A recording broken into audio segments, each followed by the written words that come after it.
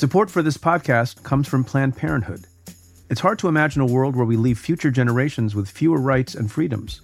Since the Supreme Court's decision to overturn Roe v. Wade, politicians in nearly every state have introduced bills aimed at blocking people from getting the essential sexual and reproductive care they need, including abortion. Planned Parenthood believes everyone deserves access to care, and with supporters like you, they can reclaim our rights and protect and expand access to abortion care. Visit plannedparenthood.org/future to learn more and support their cause.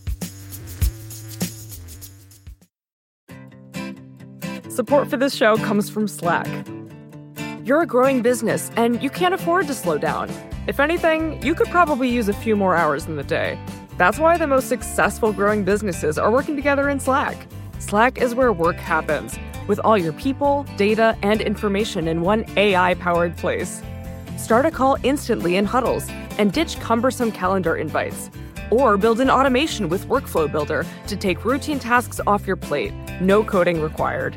Grow your business in Slack. Visit slack.com to get started. From Cafe and WNYC Studios, welcome to Stay Tuned. I'm Preet Bharara.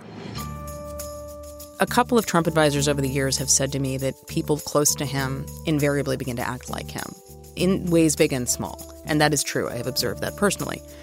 His detractors sometimes also begin to act like him. And I think that Twitter has exacerbated that and accelerated that in a big way. That's Maggie Haberman. She's a White House correspondent for the New York Times, and she's reported some of the biggest scoops about the Trump administration. I'm glad we're starting the year 2018 with Maggie. A lot's happened in 2017, and we know a lot will happen in 2018. And much of the news has been about the President of the United States, and there's probably nobody in the country who knows more about what makes him tick and what makes him act the way he does than Maggie Haberman. So we're recording this at 1:30 on Wednesday, January 3rd. And as I was walking over here, literally, to the studio, there's a bit of breaking news that is relevant to my life and my prior life, which will become public, I think, this afternoon. And you'll all know about it when you're listening to this Thursday when the pod drops. And that is that the Justice Department, under Donald Trump, has decided to replace my successor as U.S. Attorney for the Southern District of New York, June Kim, who had been my deputy.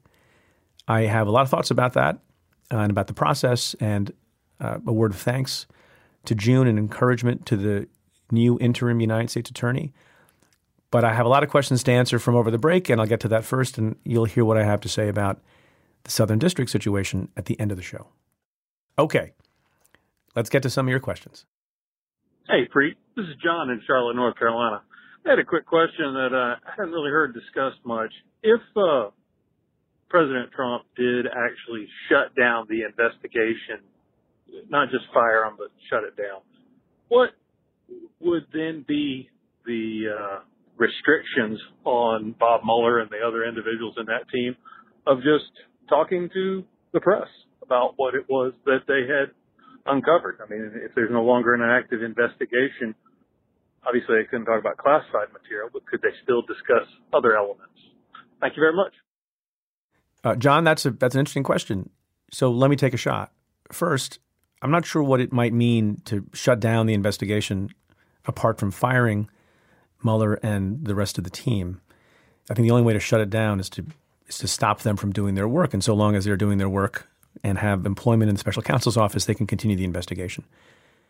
With respect to what they would be permitted to say later, my view is that, in whatever context, either as special counsel or as former United States attorney, at a minimum, you need to be very, very careful not to disclose anything that transpired in the grand jury, what happened in witness interviews in the grand jury, what grand jury subpoenas were issued.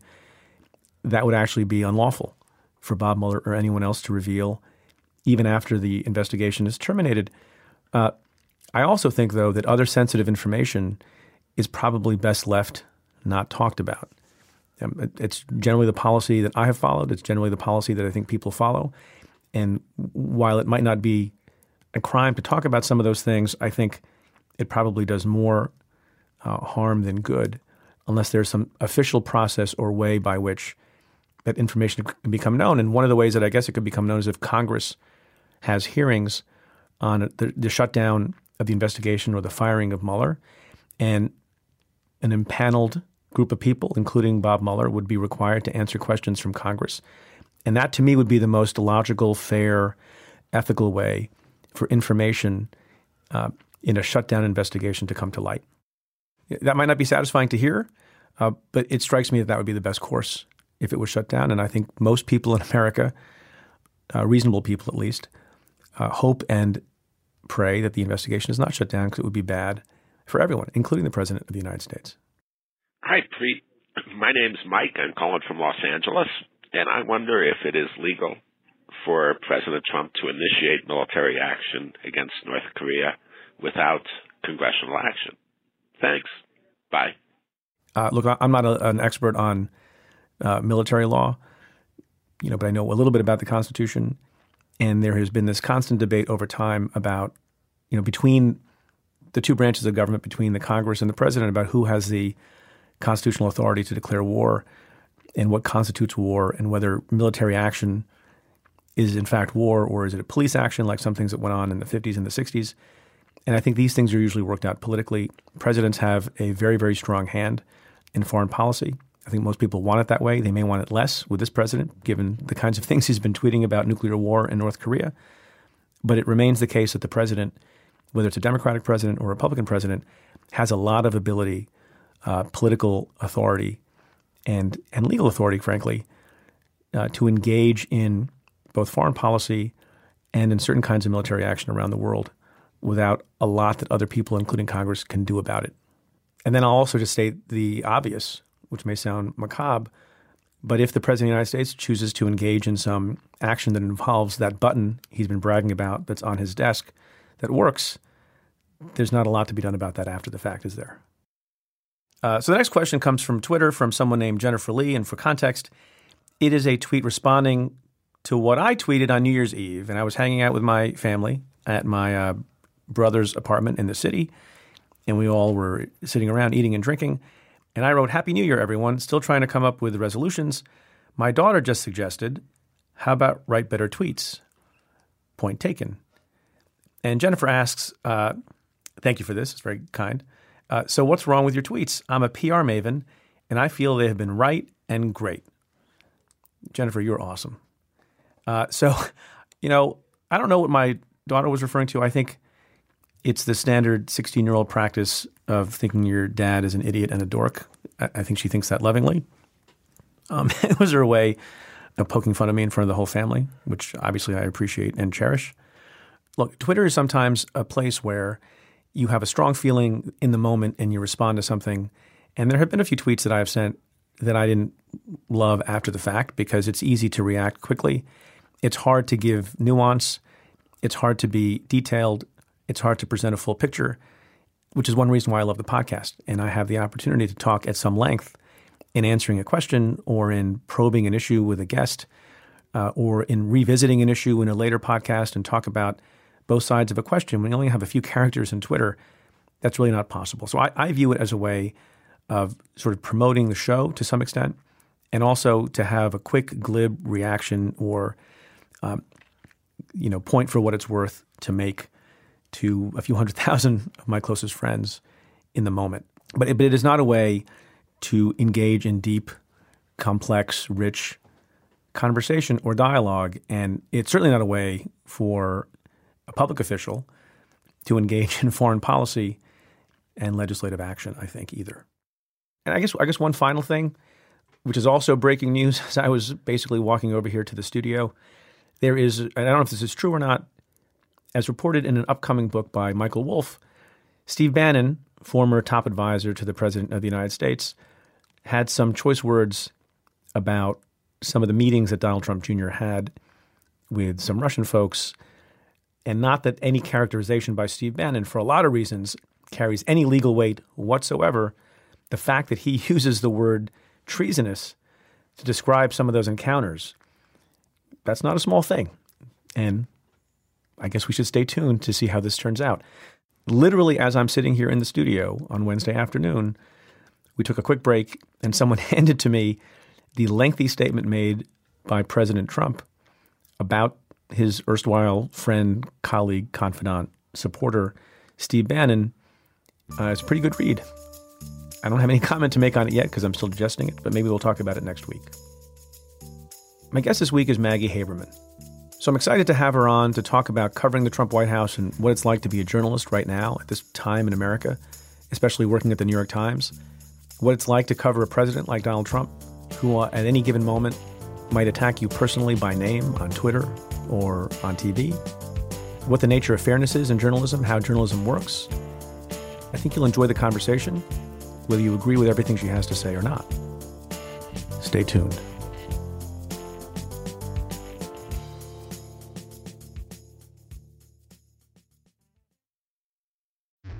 Support for Stay Tuned comes from Mint Mobile.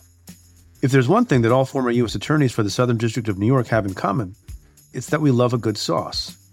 It's even rumored, although I can't fact-check this, that Ogden Hoffman, who served in the position from 1841 to 1845, never ate a meal dry. Now you're probably asking, what does sauce have to do with my cell phone bill? It's because Mint Mobile's secret sauce is that they sell all of their wireless services online. They cut out the cost of retail stores and pass those sweet savings directly to you. For a limited time, their premium wireless plans are just $15 a month when you purchase a 3-month plan. To get the new customer offer and your new 3-month unlimited wireless plan for just $15 a month, you can go to mintmobile.com/Preet. That's mintmobile.com/Preet. Cut your wireless bill to $15 a month at mintmobile.com/Preet. $45 upfront payment required, equivalent to $15 a month. New customers on first 3-month plan only. Speed slower above 40 gigabytes on an unlimited plan. Additional taxes, fees, and restrictions apply. See Mint Mobile for details. Support for this show comes from NetSuite. The less your business spends on operations, multiple systems, and delivering your product, the more margin you have to keep the money you've earned. But that's hard to do with higher expenses on materials, employees, distribution, and borrowing. So to reduce costs and headaches, smart businesses are graduating to NetSuite by Oracle. NetSuite is a top-rated cloud financial system, bringing accounting, financial management, inventory, and HR into one platform and one source of truth. With NetSuite, you reduce IT costs because NetSuite lives in the cloud with no hardware required, accessed from anywhere. You cut the cost of maintaining multiple systems because you've got one unified business management suite. You improve efficiency by bringing all your major business processes into one platform, slashing manual tasks and errors. Over 37,000 companies have already made the move, so do the math. See how you'll profit with NetSuite. By popular demand, NetSuite has extended its one-of-a-kind flexible financing program for a few more weeks. Head to netsuite.com/Preet. netsuite.com/Preet. netsuite.com/Preet.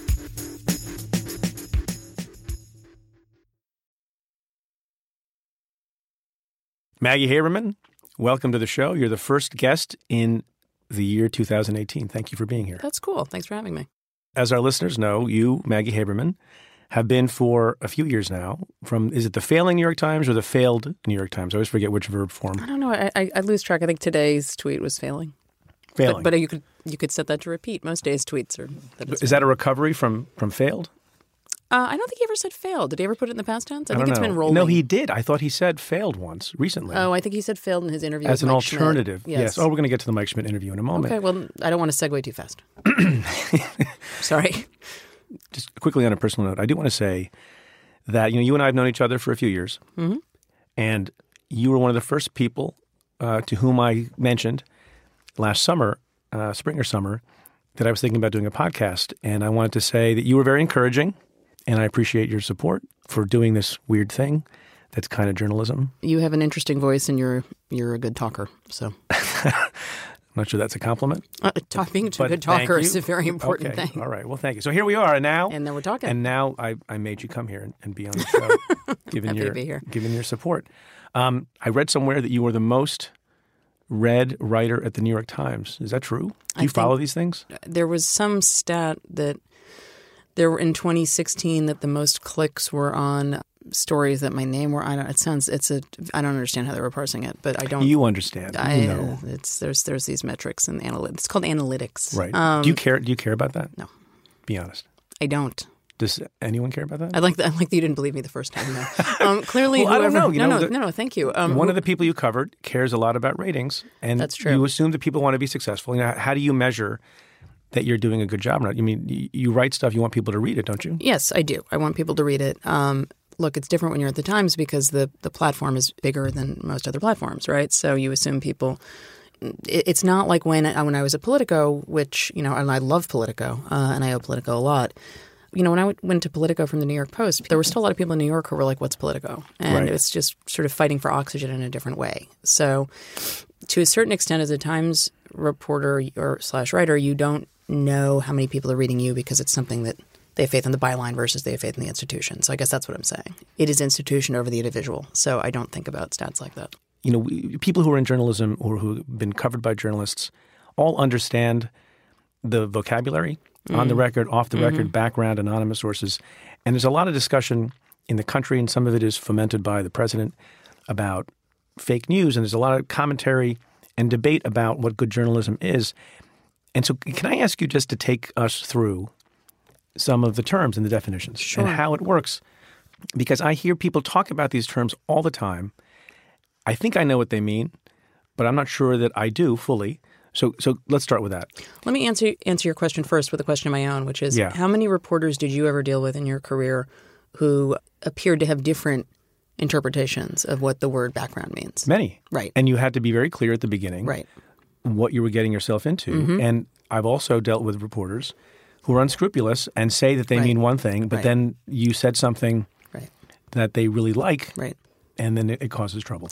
There's a lot of discussion and debate about anonymous sources. What's an anonymous source? An anonymous source is a source who is providing information for the story, but who is not named not named in any way. You can qualify it by describing their job or describing what they do. And the goal is to make it so it's not just one person said. The problem is you rub up against, wanting to be as transparent as possible so people understand this is a person who knows what they're talking about and has a reason to be quoted here without it exposing the person and making it easy, especially in an administration like this that has been pretty focused on leak hunts. To be clear, the Obama administration was pretty focused on leaks too, just in a different way. You have to counterbalance wanting to make clear who the person is or why the person has credibility with not exposing them. Explain why journalists use anonymous sources at all. So there are a variety of reasons. Oftentimes when it comes to certain types of reporting, particularly about government activity, about investigations, about police activity. I mean, those are the main kind. They're the most justifiable. Because the source will get in trouble. It's because the source is speaking without authorization. Then there are other times that you have people, and this is a real problem in journalism where we always have to push back. You have people who just want to ask for anonymity for the sake of asking for anonymity. And this is why it's important to push. Is there a reason that you often will see a Trump administration official quoted taking a swipe at someone, and it's clearly someone from the press office, and they're quoted as, an administration official? Like, why not put your name to that? And there's a reason that the Times does not favor using background quotes to take just sort of a gratuitous swipe at someone. Let's say an anonymous source gives you a bit of information that's newsworthy and you think would enlighten the public on something, government function or something else, but that's the only person who tells it to you. Is that enough for the New York Times to quote the source? Generally speaking, no. It depends on what the information is and who the source is. It depends on how, what position the person is in to know. So taking it out of the New York Times, but let's just say, generally speaking, the source close to Trump often cited in the New York Post in the 80s and 90s was Trump. It was Trump. And so now he's certainly close to him. Not always. But he's also a person who would be in a position where he was talking about his own business to know about his own business, presumably. So someone like that who's a principal of a company or the governor of a state or something like that, someone like that who's an anonymous source, you would put more stock in because they actually have the ability to make the thing happen? Theoretically, someone like that. I'm not saying Trump as a person. I'm saying theoretically that concept of someone who is a principal, somebody who is an elected official, a Senate majority leader, a Senate minority leader, and, you could carry it on down to state houses. Theoretically, if it is something that they would be in a position to know about, you would be willing to consider doing it on that basis. But again, that is not usually the preference. But how does that get worked out? So an anonymous source calls you and says, I want to tell you X and Y. Can you make that decision on your own as a reporter? Or I will always talk to my editor. I don't make these decisions. But does your editor know who your anonymous sources are? That's a great question. Not always, but it depends. So how do we? So I'm a former prosecutor, and we used confidential informants, and we used the tips and those kinds of things. There's some parts of process here that I'm not going to get into. But I think it's helpful for people to understand what we're talking about here. Some people raise a question of varying legitimacy about whether or not we are policing properly false statements made by people who want to be anonymous. I mean, I think that my paper, I can only speak for my own paper. I think that my paper is pretty diligent about not letting that happen and not giving somebody a platform just for the sake of it, in terms of, sort of background agenda pushing or background spouting off or et cetera, et cetera. If somebody wants to say something, puts their name to it, I think that puts it in a different category. So just clearly, again, the difference between off the record and on background is what? Off the record is not to be used in any way, shape, or form in publication. Background, especially if it's not deep background, if it's just background, can be used, and you can talk about the sourcing and the attribution and how you would mutually agree to describe it. Can you quote from something someone said if it's on background? If you agree upon it with them, yes, but you have to agree upon it. So you have to have various terms of engagement, even in an on-background conversation. Correct. But it's important because if you're a report, we're all as good as our sources, and we're only as good as our word. If someone tells me something off the record and I go blow them up and put it in print, I don't think that that's ethical, and they'll never speak to you again. Right, and they'll never talk to me again. So you have to now. If somebody tells you off the record, I murdered this person, and then obviously I'd put that in a different category. But look, I find off the record very frustrating because I remember being a very young reporter at City Hall in Room 9, the press room there, and I think I was 26, 25. I was at the New York Post, and Dan Barry, who's a Times columnist now and then was the City Hall bureau chief for the Times, was on the phone with someone, I think, from the Yankees. No, there was some big Yankees story that we were all chasing at the time, and Dan was pacing, and this was the days pretty much pre-cell phones, and so he was on a landline. He was talking very loudly. My memory is the rest of us used to whisper into our phones like this, and the Times people would always talk very loudly and confidently because you didn't want somebody stealing your stuff and hearing your information. But so somebody was trying to talk to Dan about something off the record. And the person kept saying, can I go off the record? And Dan said, no, you cannot go off the record. And then there would be a long pause. And then I heard Dan say, because this is information that exists just to torture me. And I love that. And I think I emailed him about that when I joined the paper. But it's true. It is information that exists just to torture me. And I torture myself enough already. I'm a neurotic mother of 3. I have enough things that I beat myself up about. Has it been established beyond all doubt that Donald Trump at various times as an adult has been an anonymous source for a story? I mean, yes, I think that's been established. Didn't Pete Hamill say I know. Publicly? I'm asking the formal question. Yeah, by the way, this is all on the record. Oh, is it? This is not for background? Totally. We're not going to negotiate this later. By the way, do you know that one of the rules of off the record is you cannot retroactively say this is on the record, off the record. This all has to be agreed upon beforehand. I'm out of here. No. But it is true. It does have to be agreed. My favorite is always the people who I talk to, and then after 30 minutes they'll go, that was all off the record. I'm like, nope, it was not. Because they realize they talk too much. Correct. But that is not how it works. Okay, so Donald Trump has been an anonymous source. So Pete Hamill, when he was running the Daily News, and he was fired from running the Daily News, he told somebody, I'm going to mess up his exact words, but the paraphrase was he got tired of running, he didn't want to run Trump stories, and Zuckerman badly wanted him to run Trump stories, and he didn't want to run Trump stories, and the Post was running circles around them on the Daily News on Trump stories. This was back in what time frame? 90s, and right. 94, 95, and Pete said that the person on the other end of the phone claiming to be the sort of shadowy source close to Trump was invariably Trump, and that is true. And I know this because I worked at the Post, and I'm close to a lot of people who were on Page 6 with the gossip page, and he used to talk to them all the time. So you know where I'm going with this. So I don't, actually. Well, that's often true. It's true in my house also. I love surprises. I thought you could see where this is going. He rails against anonymous sources. Do contradictions actually exist in the president's head on issues like this? No. What do you mean by that? How can that be? Well, first, okay, so with the caveat that I don't live there. Right. But you try to live there sometimes. I know, and the space that I occupy at times is both rent-free and generally not by request or application. But I think he believes in whatever he believes in at any given moment. And so he believes that whatever he is saying or thinking at any given moment is the truth. So consistency doesn't matter. Consistency does not matter. And has that been true over the decades that you've known him? Because as I think many people know, but not everyone, you used to cover Donald Trump when he was a private citizen years ago. Yeah, except I did most of my coverage with him once I got to Politico when he was thinking of running for president in 2011. Right. But yeah, I mean, he's always been. This is who he is. There's not much different under the sun with him on this kind of thing. He believes he makes his own weather. So there was an interview that Donald Trump did just a few days ago. Mm-hmm. I believe it sort of unfolded spontaneously with one of your colleagues at Mar-a-Lago. The inimitable Michael Schmidt. Michael Schmidt. And some controversy has erupted around that interview. And I know you've been pretty vocal on Twitter defending the way that interview unfolded. And the crux of it is there was an interview in which Michael Schmidt asked a lot of questions of the president. Excerpts of that, or maybe the whole interview is available to read a transcript of. And the critics have said, well, Michael Schmidt, your colleague, didn't push back very much. And when Donald Trump said things that were arguably untrue, as is his wont, there was no, aha moment. There was no pushback on it. And Donald Trump was allowed to spout whatever he was spouting. That's the critical side. You have taken the view that, the interview was a good one. Explain why you say that. So I have taken the view that the interview was a good one. But I have also taken the view, just to be clear, that I think he acquitted himself fine in the interview. I mean, who did? Michael. I mean, there were two different. I can comment on how the That's always a question. You've got to ask that question. I see what you did there.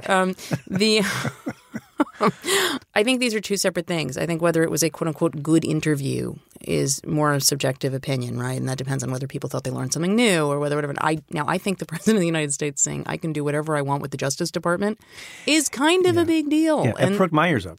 Right. But Schmidt was getting attacked in a way that I found really unseemly. It was because it wasn't, wow, I don't like how this interview was conducted, or, oh, I think these questions are too soft. It was that everybody went immediately from point A to point Z or point Q, but it was, he's trying to preserve his access. Like, what access? He's not a White House reporter. Like, he's not on the White House team. Like, this is not... It's just, anyway, and it was an impromptu interview that he, didn't expect to get. He came with no notes. The question of live fact-checking has, generally speaking, been the province of television interviews. Now, I would say that it's a little different these days because we've all been running the Trump transcripts. And I think those Trump transcripts are invaluable. They're, in some cases, more important than the stories that get written off the interview themselves. Why is that? Because you get to see the way his brain works, whereas the stories, sort of pick out specific quotes and string them together in a certain way.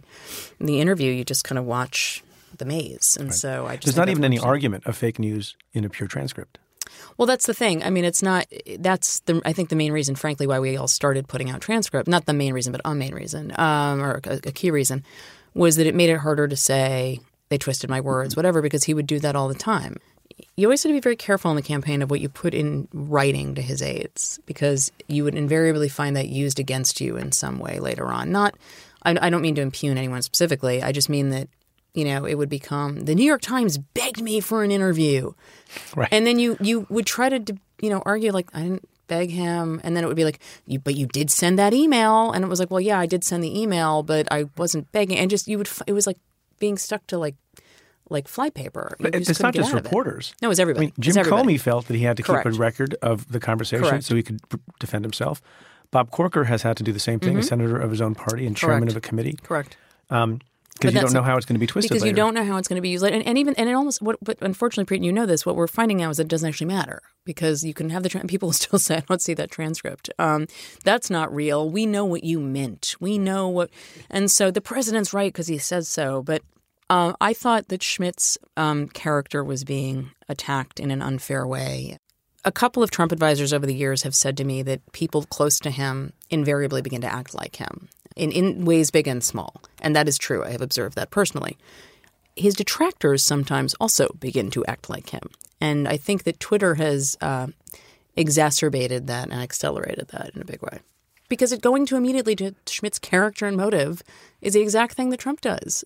His liberal critics detest. So I don't know why it was okay here. What is the right way, if there is a right way, to interview a president, and particularly a president like this? It's a really good question. I think that generally speaking, the right way has been to do a version of what Mike did, right? If not exactly what Mike did, if there are certain things that people would have done differently, there are certain things I would have done differently. But generally speaking, I think just let him talk is the right approach. You can try to steer the conversation in one direction or another, but I think generally speaking, that's the right approach. I think that in the second year, I do think that things probably have to be a little more specific about the Russia probe. I know that he argues there was no collusion, and he says that repeatedly. He said in the interview repeatedly with Schmitt. I think at this point, especially like today, for instance, he's calling for Huma Abedin to be imprisoned, Hillary Clinton's top aide. Yeah, I saw that. Based on the old email tranche from her husband's computer last year.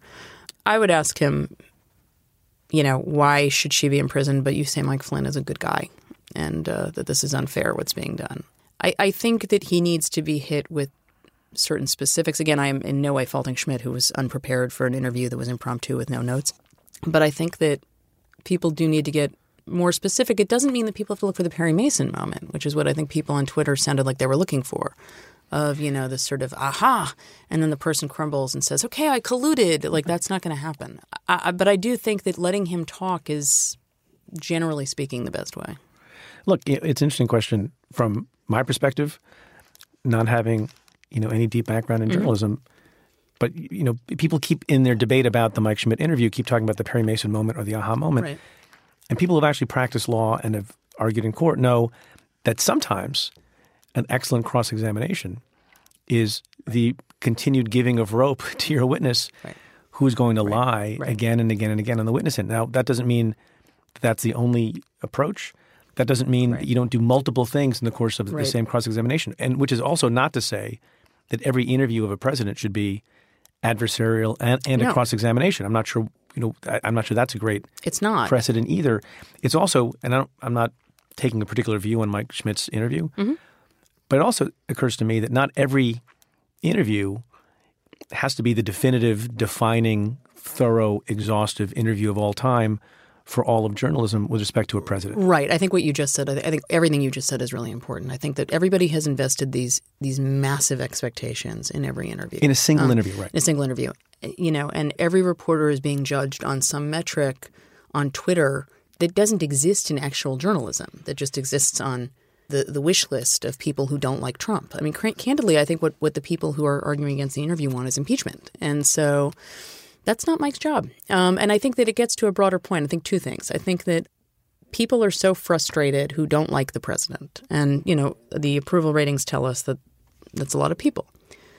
But people who don't like the president are having trouble with the fact that the only body in our democracy that really exists to, quote unquote, hold the president accountable, which is a phrase that my friends who are rabid partisans on the left keep saying is, and I mean my actual friends, I don't mean people on Twitter. Your fake friends?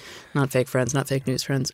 Congress is the only entity that exists to hold the president accountable, and the court system. Like we can. Well, there's the special counsel also. There's a special counsel. Okay, but that's I consider that to be a part of the legal system. So the job of journalism is not to hold hearings, which is essentially what people want you to do with those interviews. No, but you used a broader phrase, which is hold someone accountable. And I would think that a lot of people... We are holding them accountable every day. Okay, well... Yeah, right.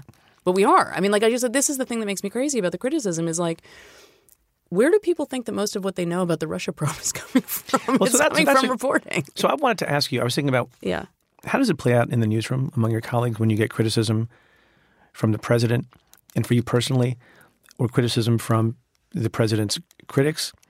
Is there a difference in how you deal with or react to as a human being to the different camps of criticism? You mean coming from the left or the right? Correct. Or you mean, yes. No. I mean, they're equal? They're equal. I mean, I think the difference is that I think that the president's ability, and this was true even before he was president, when he was a candidate, and that's when I first experienced him targeting me on Twitter, and targeting me by name. He actually doesn't do that anymore with Times reporters. But he used to target us by name. Yeah, and how did that feel? Really terrible, not because it was like, oh, he hurt my feelings. It was because he would set this swarm off on you. Yeah. And, it's why I turned my mentions off on Twitter for a very long time, because it was just, and I still do, because it's toxic. Yeah. But it was but that was the first time that I really experienced that with him was November of 2015, where I did a story about how when people started screaming at me about Hillary Clinton email coverage, I was busy getting attacked by him for my coverage of him.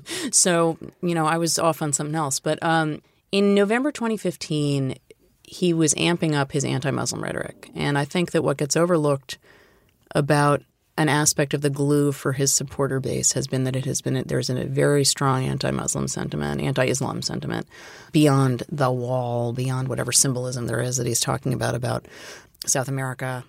And he was saying all kinds of things in interviews, and he left open – somebody asked him – it was a question that was arguably irresponsible because nobody's actually talking about a Muslim registry in the U.S. The only answer to that question historically is, of course not. I wouldn't be open to that. And what Trump said was, we're looking at a lot of things. We got to look at a lot of things. We got to be tough. Well, that's what I would call leaving it open. And he got asked about it then later by NBC, and it's not really clear that he was listening on the rope line, but he answered in the affirmative. As a candidate, you're responsible for what you say. And so we gave it page one treatment. It was a big moment, I thought. I was really surprised that he was going there and at least willing to leave that open.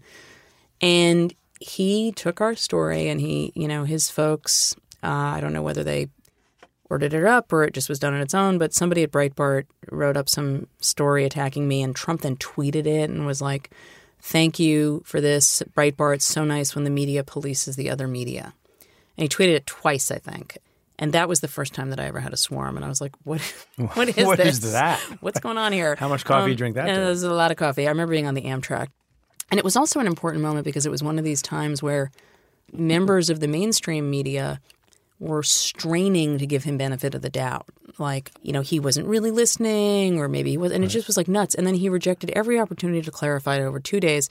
And it was a great example of the first time I ever saw chain reactive Trump, right? Where it's he creates chaos and then he reacts to what he creates, and it just goes on forever. Right. So he did this. We wrote it. He then made a thing. Then he did the pronouncement about thousands of cheering Muslims on 9/11 in New Jersey.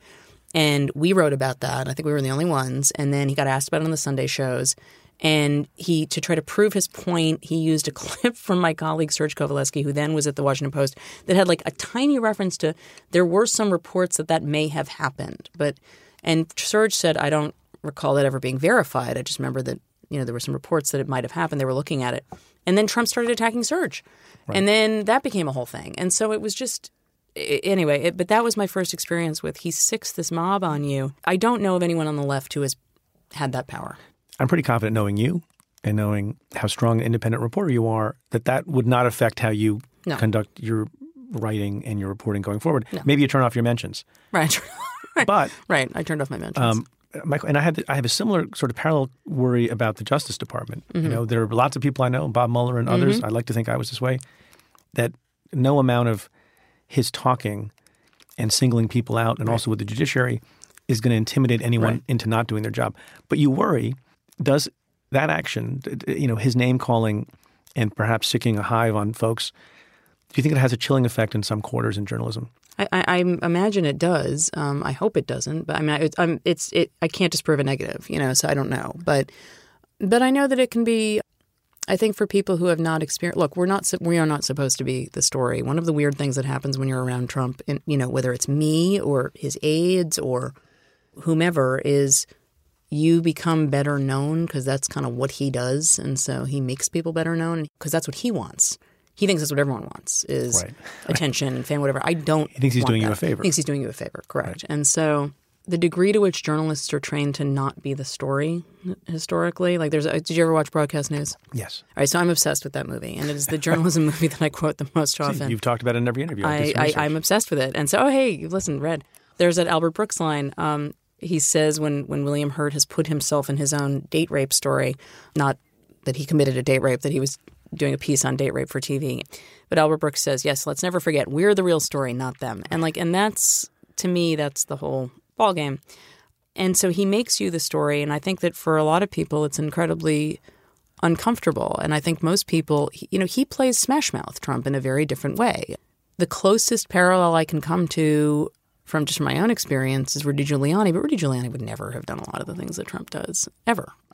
I fear there are people who respond to that kind. All it is working the ref. It's just working the ref with a billy club instead of words. But I think I worry there are people who respond to it. Yes. Can I ask you about a different criticism Ask me whatever you want. the press gets? So you see these studies that purport to be objective in some way that say and suggest that the number of negative stories about Trump is much higher than negative stories in the same time period against his opponent during the campaign. Were there more negative stories about Donald Trump than there were about other people that he would compare himself to, because there's some bias in the media, or because he did more things about which people could reasonably write negative things, or some combination of the two? When organizations, foundations, schools, what have you, universities do these studies, I always question by what metric they're using defining something as negative. Okay, so that's one thing. Right. Especially because Donald Trump means negative as any story he doesn't like about himself. So I have an issue with this in general. And this is yet another thing where sort of what was intended to be a scientific study gets distorted by him and by his supporters. I think generally speaking, it's just because he does more things that are norm-breaking, violative, unusual, and so forth. I don't think it's because of some bias. I also think that, he gets more coverage, period, than anybody. That was the problem during the campaign. I mean, seriously, this was the issue during the primaries. Is it was like the food is terrible in such small portions. I mean, it's just constant. He's constantly being covered, and so. But there's nothing to be done about that because now he's president. There's nothing to be done about it. But when he was a candidate, but there were days people didn't think about Barack Obama. Glenn Thrush and Peter Baker and I did a story that ran a couple weeks ago. And somebody said to us that he doesn't think that Trump can go more than a few days without seeing himself on TV. It really bothers him. Based on my experience with him, that's accurate. So he does, it's the make your own weather thing. He does things to put himself there. For whatever reason, it's like he stopped absorbing certain new pieces of information after 1990 or ish, 95. But his experience with the press in New York City was the tabloids, and it was pretty transactional. Not always, but sometimes. And I think he fundamentally doesn't understand what the D.C. press corps does and what the White House press corps does. And he doesn't understand that the job is not to sort of clap and say, you did great. And in his mind, he thinks that's what people did for Obama. Now, it is true that Obama did not get the same level of negative coverage that Trump has gotten, and you can argue why that is. But Trump is being said pretty divisive things. The travel ban it's pretty stark, right? So it's the sound of it. And then when those studies are quoted, it's like you media members woke up and decided to write negatively about him. And that's just not, I don't think that is in the majority of cases what is happening. So that's an opinion you just expressed, and you've expressed opinions. That's an opinion? Well, I think that's. I'm getting, you see where I'm going once again. Go ahead. Yeah, that now I do, yes. So there are news reporters who now also it's easier because of social media and journalists have a lot to say on television too, who express opinions, sometimes negative ones, sometimes snarky ones about the people and the issues that they're covering. Right. And I'm asking this as an honest question. Is that okay? Does that hurt the credibility of people who are supposed to be straight news reporters? And do you have a view on that? I think that is the most elemental debate about journalism right now, right? I mean, because I think that the tone of a lot of the Trump coverage, I think, is problematic. I don't mean at the Times. I mean across the board. And I think Twitter is the biggest culprit. in the actual media? In the actual media. I think the tone of coverage, I think, is – no, but it's blurred. Together. I mean, look – obviously, people have opinions. Everyone's allowed to have an opinion. Well, you have to try to – the question is how much can you express it and maintain your credibility as a neutral? You have to be careful. I mean, you have to not let your biases bleed into your coverage, and you have to not let your biases bleed – I mean, this is where – being on TV a lot can be risky. This is where Twitter is terrible, and I don't like Twitter, for the record. You tweeted a lot today. I sure did, and I regret it every day. It's that cookie that I eat and then say I'm going on a diet tomorrow. I think that it is a challenge with the Trump era to figure out how to convey to people that what we are seeing is fundamentally different than what we have seen before, because it just is, without that sounding like an opinion. And that is a challenge. When it sounds like an opinion, then it gets dismissed as an opinion or as a bias or what have you. And I do think that part of the problem with Twitter is that, and again, because it all bleeds together, I think that everybody's reaction siren is cranked up to an 11 almost all the time. And not everything he does is an 11. Yeah. Well, it's a glib forum. Well, but they're all everything is a glib forum now. I mean, well, what's not? This, I think podcasts. Is not. I mean, this is podcast. There's no glibness here at all. We edit out the glibness. Exactly. Somebody, I tweet from time to time too, as you may have noticed. What? And I regret it at the end of the day too. Hey, there you go. Good. But somebody, person after my own heart. Somebody tweeted out the other day, who's clearly been listening to the podcast a little bit, and he said, I prefer podcast, Preet. You seem more balanced. Well, of course, you think 140 characters or whatever the number is now. Right. Twitter forces you into being a cartoon. It's terrible. Everybody. It's a distortive, distorting forum. Correct. And yet you and I still use it. Well, it is important to my job. It is the President of the United States' preferred form of communication. And despite the discussion about him giving interviews and the outrage that it raised the other day, he actually doesn't give that many interviews anymore. So, you could argue that is a reason why every single one has to be a more perfect game, but that's even more of an argument why you can't really blame someone who didn't think he was going to be getting an interview for how he did. In terms of real-time fact-checking, I think Twitter's poison. I remember when it came up in 2012 as that was the first presidential cycle that it was really in use, and I was horrified by it, and I sounded like an old lady. I mean, it was really. So why do you keep taking the poison? Because it's important to your job. You keep taking the poison. Yeah, it's important to my job. It's very important for me to. Did they tell you? It's very important for me to develop a cyanide resistance. At the Times. You must tweet today? No, they do not tell me that. But there are a lot of people who ask me to tweet out their stories at the Times. Have you tweeted during this podcast? I have not, which is a huge. Should I be insulted? No, you should be flattered. Are you kidding? Okay. I see. Please. This may be a sensitive issue, but I wanted to ask you about it. We initially had invited you together with one of your most frequent collaborators, Glenn Thrush, who also I know and have been friendly with over the years. To come on the show jointly, and then for other reasons, you had to cancel. And then when we rescheduled this, obviously, Glenn has been accused, as is publicly known, of a certain kind of misconduct, sexual misconduct, and I believe is on leave from the New York Times. What did you make of that? It's a fair question, and I know it's one you have to ask. There's a lot I don't want to get into about it, primarily because it's an internal Times issue. I think it was upsetting and painful for a lot of people. And Glenn has said he has a substance abuse problem and that he is getting help, and I'm glad about that. More broadly, I think that the conversation that is taking place about sexual harassment and misconduct is enormously important. And it's a conversation that I'm glad is happening. What are the conversations like at the Times about the issue generally?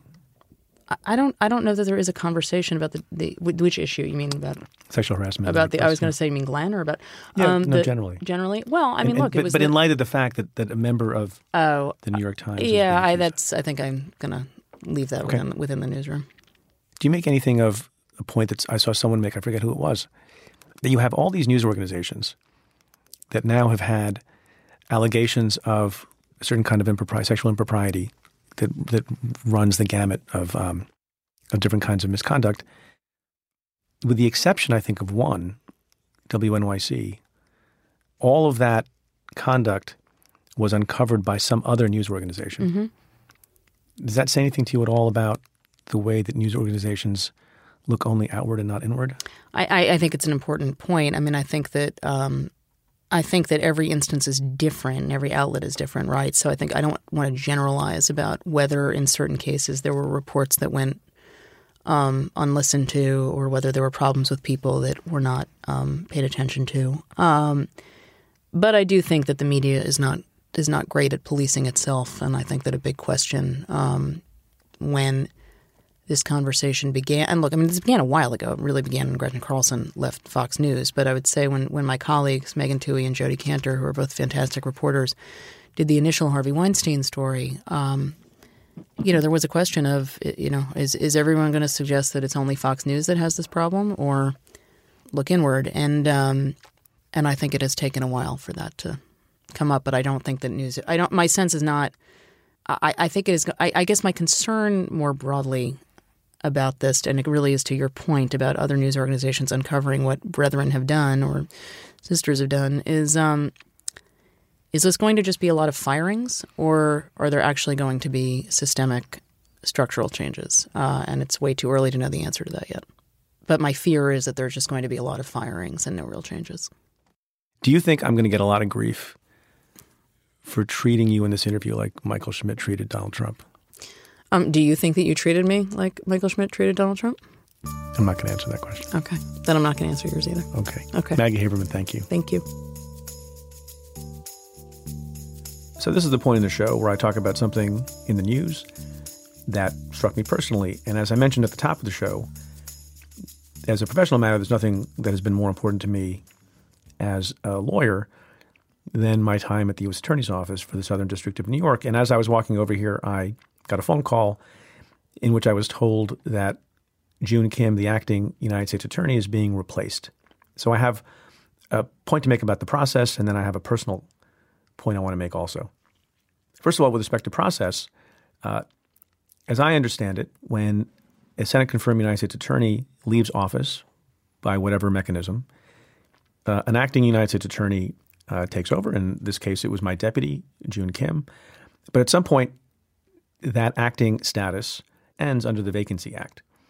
And the deadline, as I understand it, for acting United States attorneys, many of whom took over when the Senate-confirmed U.S. attorneys were asked to leave last March, is January 4th, at which point the Justice Department, through the Attorney General, is required to appoint an interim U.S. attorney. And I understand that the Attorney General could appoint the acting United States attorney, in this case June Kim, as the interim U.S. attorney. In this case, they've decided not to do that, and they're bringing in someone who used to be a prosecutor in the past named Jeff Berman. I don't know him personally, but I hope and trust he will carry on the traditions of the U.S. Attorney's Office in the Southern District, protect public safety, protect the people of New York, and oversee the office according to the grand tradition of independence, neutrality, and the firm belief that no one is above the law. It's a privilege and an honor to lead that office, and I know he will appreciate that and respect its tradition. So what happens next?